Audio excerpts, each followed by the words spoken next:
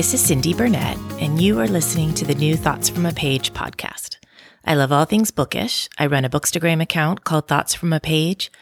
I write 2 book columns called Buzz Reads and Page Turners for a local Houston publication called The Buzz Magazines, and I co-operate a literary salon here in Houston called Conversations from a Page. We are currently on Zoom, so check us out at cfapage.net.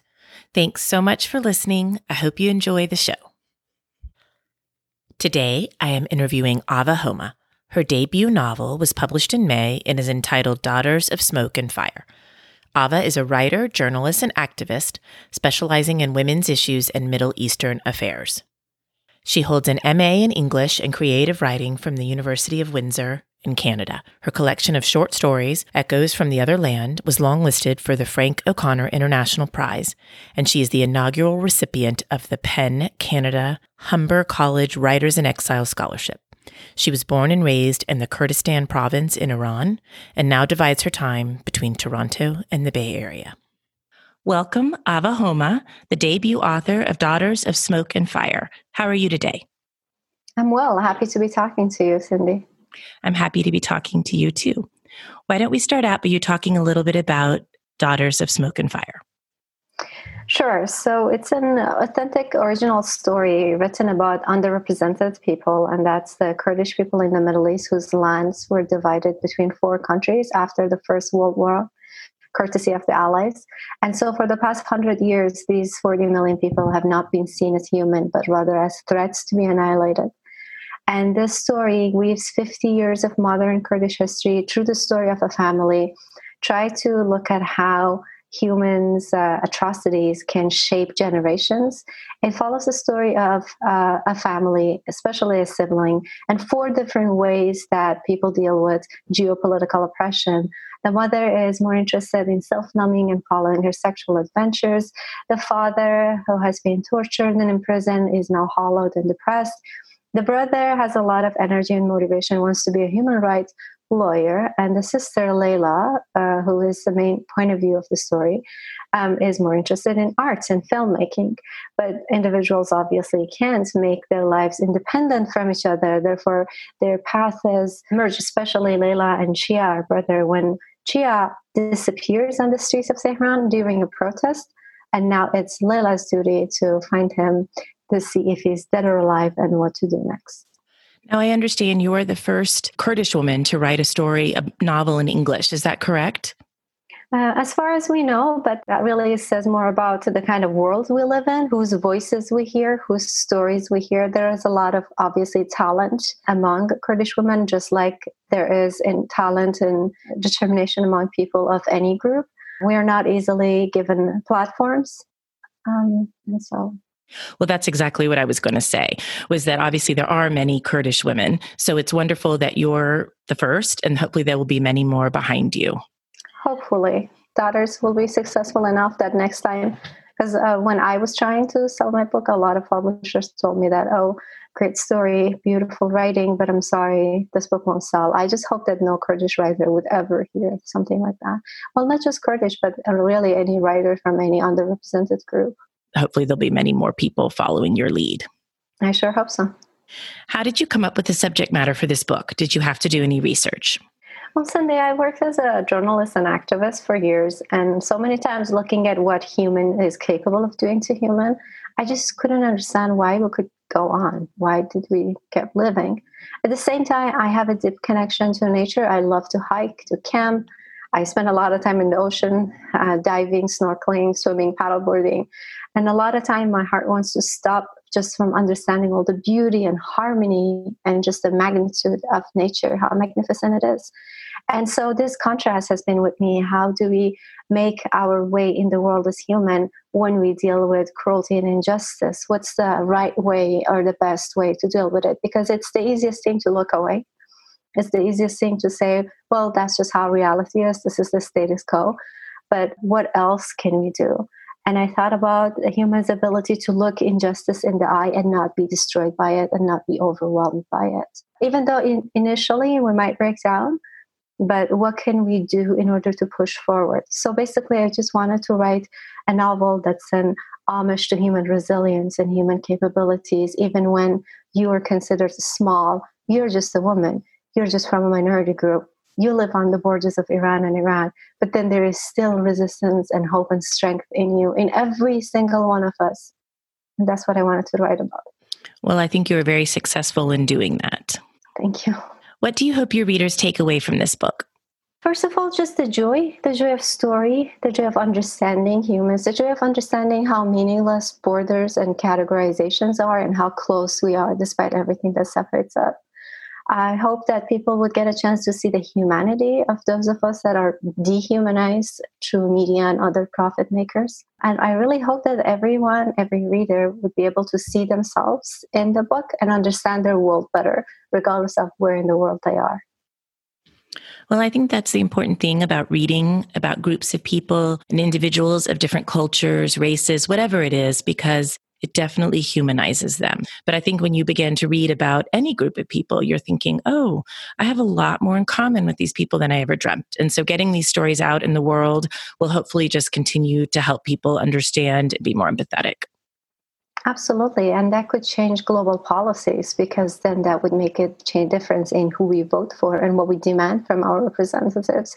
To ask our representatives to see the humanity in the dehumanized will change everything, not just for the underrepresented, but for everyone. We will have a just, safe, and healthy society that will benefit every single one of us.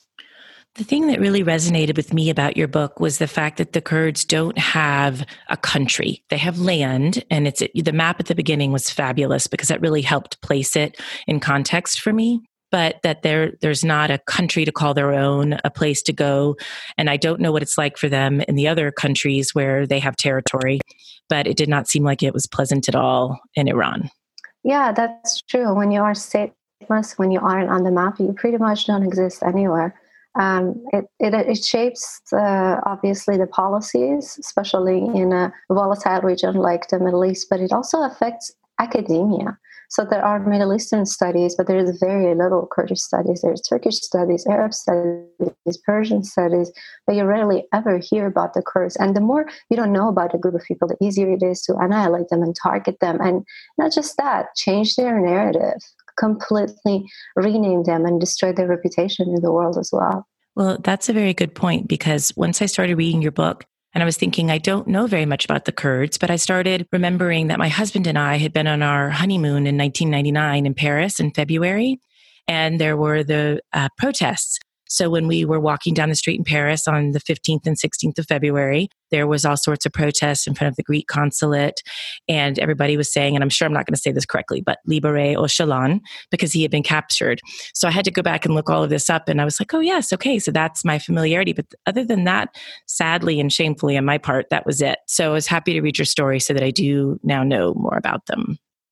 And as I said, that really tells more about the world than you, Cindy. Like, I really hope one of the questions that my readers would ask themselves would be like, oh my God, how do I know so much about Kardashian and Justin Bieber and so little about 40 million people who have gone through so much atrocity? What kind of world do I live in, and how could I possibly change that?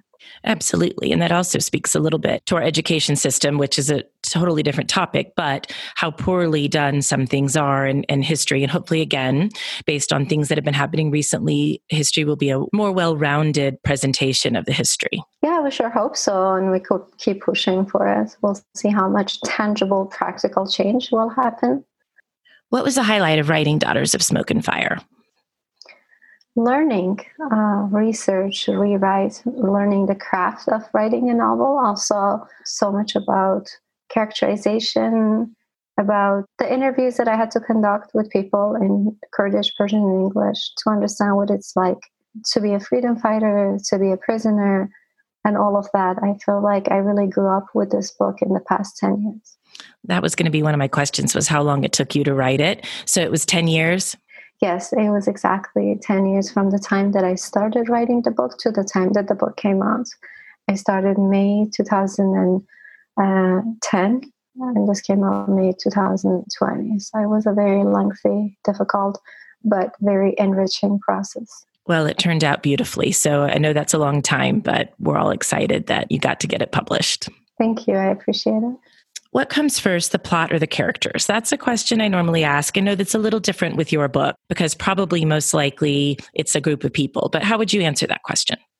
Oh, for me, characters always come first. I think plot is only meaningful if it transforms something within the character or changes something in outside of the character. Otherwise, what are plots for if they're not creating change or revealing character or just moving the story forward? With character, for me, definitely comes first. I agree. And I always like the stories where you can tell that they started with the characters and then worked on the plot. Yeah. How did you come up with the title to this book?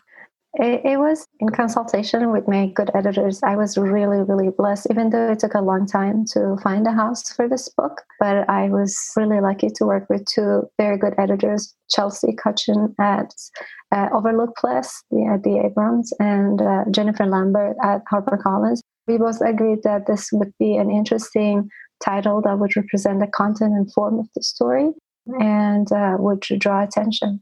Well, and in connection with that, the cover. I'm all about covers, and I really much prefer beautiful covers that I think represent the story well versus something that seems like it has no connection whatsoever or there's not been much thought put into it. Your cover is beautiful. It's actually what first caught my attention on Instagram when it was on one of my friends' accounts. And I was like, wow. And that's what I started looking at it. And I was like, oh, that book looks good. So it's a perfect example of how important the cover is. I'm really happy to hear that. You know what? I've heard a lot of horror stories, and I didn't think that as a debut author, my publishing house would show much interest in my input as an author. But I was surprised and really delighted that they did pay attention because I really wanted that red flower on the book as the most beautiful representative of the content of the book, but also of Kurdistan. It's a type of flower that grows in really rough condition across Kurdistan Plateau. It's a rare flower. You won't see it often. And they come out in difficult condition, but with really vibrant colors like bright red and orange and yellow. And the flower is so humble. There's a sense of humility because the flower is looking down, yet there's a crown on top of the flower. So it was everything I thought represented the history of the Kurds and the nature of Kurdistan. And I was delighted that they put it on there. But the Canadian cover looks different, but it's also very meaningful and beautiful. And I was, again, really grateful that they listened to my inputs. I do think it makes a difference because sometimes I think the cover department gets the blurb for the book, but they don't read the whole book. And that can make a huge difference. So with you knowing what it's about, you're able to then give them some ideas about what should work. And the fact that it is a flower found in Kurdistan makes it very relevant. Oh, absolutely. I think if your heart is in the book, if you love how the book turned out to be as an author, then you show a lot more enthusiasm. And I think that enthusiasm comes across and would encourage more people to pick up the book. What have you thought the best thing about being a writer is? Oh, there is so much beauty in it. It's a very difficult and lonely job. The beauty of sharing stories, of creating connections between humans, communicating, expressing what matters to do, realizing that you do play a role, even though small, but still significant, in collective human growth. And my goal has been to create a novel which wouldn't only give the reader a chance to read a story, but really to experience something, and to experience something that they wouldn't be able to access otherwise. How many people can travel to Kurdistan? But through this book, you get to see what the streets smell like in the spring. What are the joys and beauties of the Kurdish culture? What are the horrors that people go through? And how do humans survive and keep going despite really difficult conditions? Well, I think that is one of the things that resonated with me was I felt you did a really good job of describing what it was like to be a Kurd. When Layla's going to school and she can't even speak in her native language and just different things, I felt like I was there and you transported me there. And to me, that's the sign of a really very strong writer. Cindy, that sentence means the world to me. I work really hard and I'm so glad that I hear this from you today. Well, those are my favorite kind of books when I feel like I actually have gone someplace without ever having to leave my house, especially right now when we're not really able to leave our house very much. Yeah, even when we are able to, there are so few countries in the world that you can safely travel to.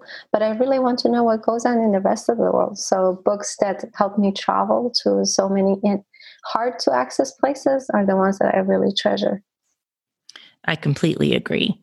Are you working on anything else at the present? I'm sure you're probably just enjoying having your book out into the world after all the time you spent on it, but have you begun thinking about writing another book?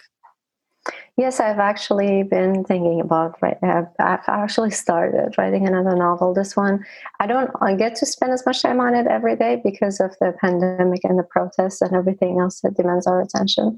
But it's the story of a refugee in the US, someone who tries to make meaning and purpose in a world where their home has turned into hell, but also a lot of safe countries are riding the anti-refugee waves, and how you can find a safe space for yourself when you can neither go back nor safely stay in where you've migrated. Oh, that sounds interesting. I look forward to it when it makes its way out into the world. Thank you. What do you like to do when you're not writing or reading? I'm in nature. I'm hiking, camping, diving, paddleboarding, either in a mountain or in the ocean, one of those two. Well, you're in California, correct? Right now, yes. That's why I am in California. Otherwise, I would stay in Toronto. Well, that's what I was going to say. California is an easy place to get to those variety of places. There aren't a lot of locations that you can be hiking in the mountains and then down at the sea very easily, not very far away. Very true. And I paid a huge price to be able to spend at least a few months of the year in California. And I truly enjoy it. It is. It's beautiful. Share something your readers wouldn't know about you. Well, this weekend, I was thinking that if I ever have the resources, I would love to have an award in honor of authors who write in their third or fourth languages, and authors who create a bridge between human societies by telling us about what we don't really hear about. I would love it if one day I can honor writers like that. How many languages do you speak? I am highly fluent in 3 languages and somewhat speak 2 more. That's amazing. So obviously English and Kurdish, and what's the other? And Persian. Those are the 3 languages that I easily maneuver. Because you were born in Iran, is that correct? Right, born and raised. How old were you when you left? You want to take a guess? I don't have any idea. 18? 24. Oh, I wasn't very close at all. Sorry. No, that's fine. What I was trying to say is that I didn't learn English as a kid. I learned it as an adult. And so that explains the accent. All right. Well, I'm so glad you joined me. And now I'd like to end with the question I ask everybody, which is tell me 2 or 3 or 4 of your favorite recent reads. So the book that I'm currently reading is the last book of Adan Almaru by Michael Zapata. It's really enlightening, insightful, and very thrilling. Before that, I was reading Rita Wood's Remembrance, which is a timely novel about slavery and how it affects generations to come. Before that, I was reading Douglas Stuart's Shaggy Bane, which is a heartfelt, painful, but beautiful story about how you can find hope within very difficult conditions. Oh, well, those all sound very good. I'm not familiar with any of them, so I'm going to have to go look them up afterwards. Are they debut authors mainly? Yes, they are debut authors whose books came out during the pandemic, and therefore they really didn't get the attention they deserve. And I read a lot of books, but these 3 have stayed with me because they were so powerful. I'm sure you will love them, Cindy. I highly recommend looking them up. Well, I look forward to checking them out. Well, I'm so glad to have talked with you, and I've been so impressed to see with your debut novel. I know you've written short stories in the past, but with this debut, how great your reviews have been and all the wonderful things people have had to say about it. Congratulations. That has to be very enlightening to know that people are really connecting with your book. Thank you, Sydney. I'm grateful. Thank you so much for listening to the Thoughts from a Page podcast. If you like this episode, and I hope you did, please follow me on Instagram at Thoughts from a Page. Leave a review wherever you listen to your podcast and tell all your friends about the Thoughts from a Page podcast. I would really appreciate it. Daughters of Smoke and Fire can be purchased at Murder by the Book, where I work part-time. Thanks so much to KP Regan for the sound editing, and as always, thank you so much for listening.